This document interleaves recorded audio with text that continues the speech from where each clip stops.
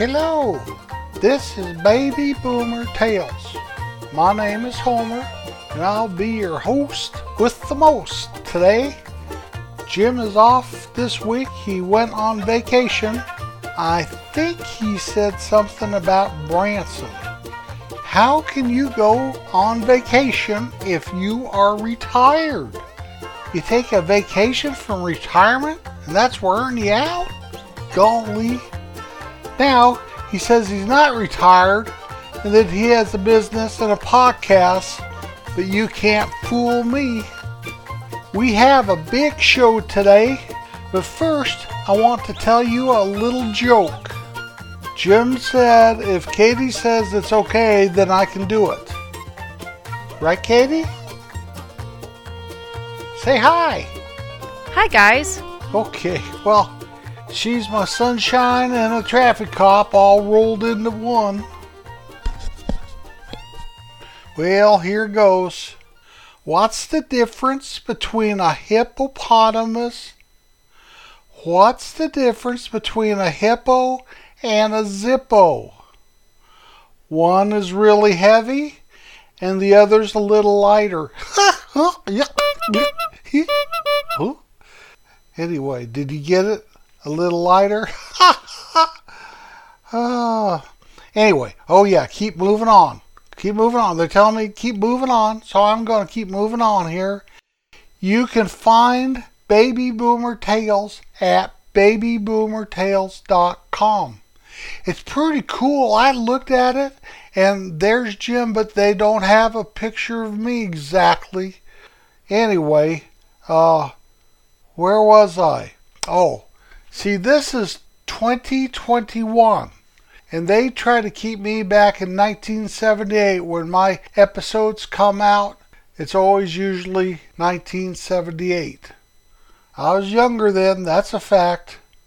Okay, so, first thing we're going to do, if Katie will put the tape in, we're going to have a little episode about marbles. What?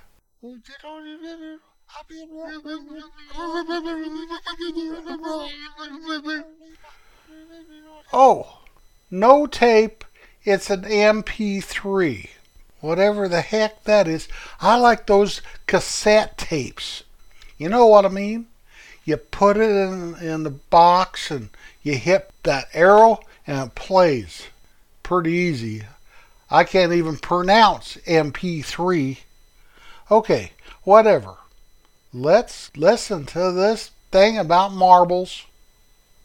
When I was a kid in grade school, one of the things we did at recess and lunchtime is we played marbles. We go out to the east side of the school building, and it's kind of sandy and not so much gravel, sand and dirt there. You draw a big old circle in the sand. Big circle, probably a yard across. Then you empty your marble bag and all your marbles come out and you find your shooter. Everybody throw a couple marbles in the center of it. Then you take turns shooting. If you can knock that marble out of the circle, you own that marble. I used to have some pretty good marbles. I really liked the cat's eyes. The cat's eye was a clear marble, and in the center of it was a strike of color and almost looked the shape of a cat's eye, henceforth the name cat's eye. You could get them in blue and green and red. You could also get a form of a cat's eye with a white marble. It really wasn't a true cat's eye. I had an agate shooter. It was a little bit bigger than a regular marble, and it pulled a lot of weight. I remember old Larry Pugh had a Steely, which was a big old ball bearing apparently, for his shooter. If he could get it out there, if it could hit a marble, it had so much weight behind it, it might hit it out. We'd play marbles on our hands and knees all recess. Then we'd have to pick everything up, put it in our marble bags, go in for class. Then lunch came and we'd run back out there, throw a couple marbles in the middle of the ring and go at her again for 15-20 minutes. A bunch of us used to always play that. It was a lot of fun. I'd take them home and play marbles with my brothers on the carpet. We'd put a string in the shape of a circle And man, when you shot then, the marble wouldn't stop because it was sand or dirt. It'd just keep rolling. It's a whole different game than the one we played at school. But at school it was blood and guts and playing for keeps.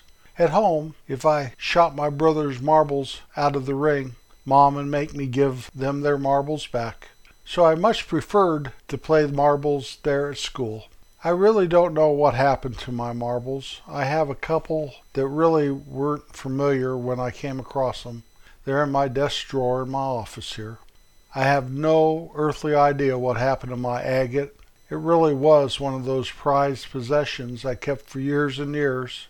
I think I may have given it to some little kid, probably before I started having grandchildren. But it's gone, but I can remember exactly what it looked like. Brown with black, kind of stripes and swirls. It really was a piece of agate that was all smoothed out, shined up. A prized marble, that's for sure. Well, it's too bad I lost my marbles, just like that guy in the movie Hook. Ooh, doggies! He lost his marbles. Well, Jim, if you're listening to this down there in Branson, Missouri, I know that you just dancing to that bluegrass stuff and getting a little Ozarky.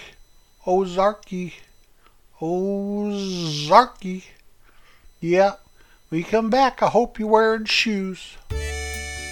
Now, it's my great privilege to do the top 10 55 years ago. That is the top 10 songs this week in 1966. I had to promise Katie that I would do this good. So here goes. Number 10, Reach Out, I'll Be There. The Four Tops. Number 9, Wouldn't It Be Nice? The Beach Boys. Ba-boo-ba-ba-ba-ba. Number 8, Tears. Question Mark and the Mysterians. Number 7, Black is Black, Los Brovos. Number 6, Beauty is Only Skin Deep, The Temptations. Whew, this is a lot of work. Katie, you know this is a lot of work? Yes, dear, I'll keep going. Okay, number 5, Bus Stop, The Hollies.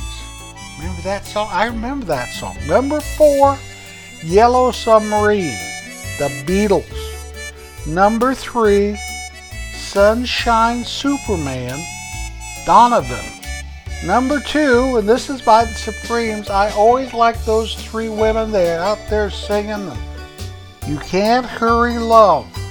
And the number 1 song this week in 1966, which was 55 years ago, back when we were all younger.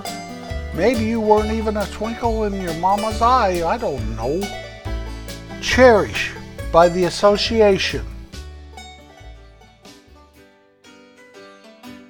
Hey, Jerry, you think we're going to catch any fish today? We've been out here for an hour. I haven't even gotten a nibble. Well, Homer, I don't know. The way I look at it, fishing's not just about catching fish. It's about relaxing. It's about hanging out with my good buddy. It's about maybe catching a little nap. It's about so many more things than fish. But you know what? If we catch some fish, that'll just be a bonus. You betcha it'd be a bonus. I like to catch them and take them home and kind of sweet talk Katie into cleaning them and frying them, and then Kitty and me and Katie can sit down and have us a big old meal, and maybe Pop will come back from Mrs. Dumas's house and I'll even feed him a fish or two. Goodness knows he tells me I owe him a few. Oh man, the way that Katie can cook a fish is like nobody's business. You think any car's gonna come over this bridge we're sitting on, Jerry? Haven't seen one yet, Homer. You know, I've been sitting on this bridge before when a car comes over and everything kind of shakes and rattles. All these wood planks and stuff, it kind of, vibrates your behind. Homer, what do you mean? Well, you know, Jerry, You're sitting here, and here comes bumba, bumba, bumba, bumba. And you're sitting there kind of bouncing up and down. And wow. Whoa, whoa, whoa. Oh, false alarm. I think something hit my line, Jerry. You know, I think I'm going to invent a new kind of lure. And it's going to have a little battery and a little motor in it. And you toss that sucker out there, and it'll just go back and forth and kind of swim around and stuff. That way, I can kind of take a little nap and not have to worry about reeling it in and acting like I'm a bug or a frog or something. And so the fish will kind of hit it even though I'm asleep. Well, Homer, that sounds like a good thing to invent. How are you going to keep it lightweight enough? With a little battery, Jerry. They have those little bitty batteries. Little bitty batteries. They don't have to be a car battery, you know, or even a battery for your smoke alarm.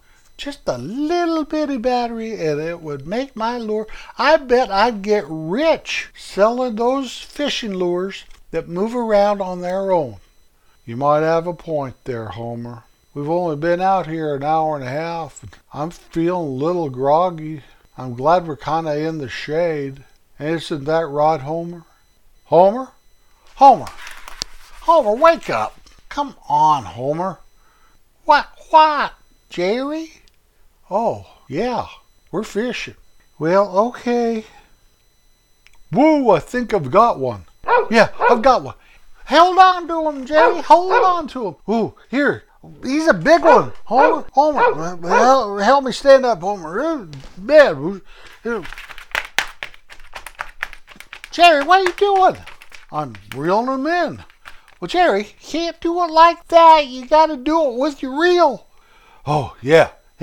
Okay, back and forth. Easy does it. Don't let him break the line.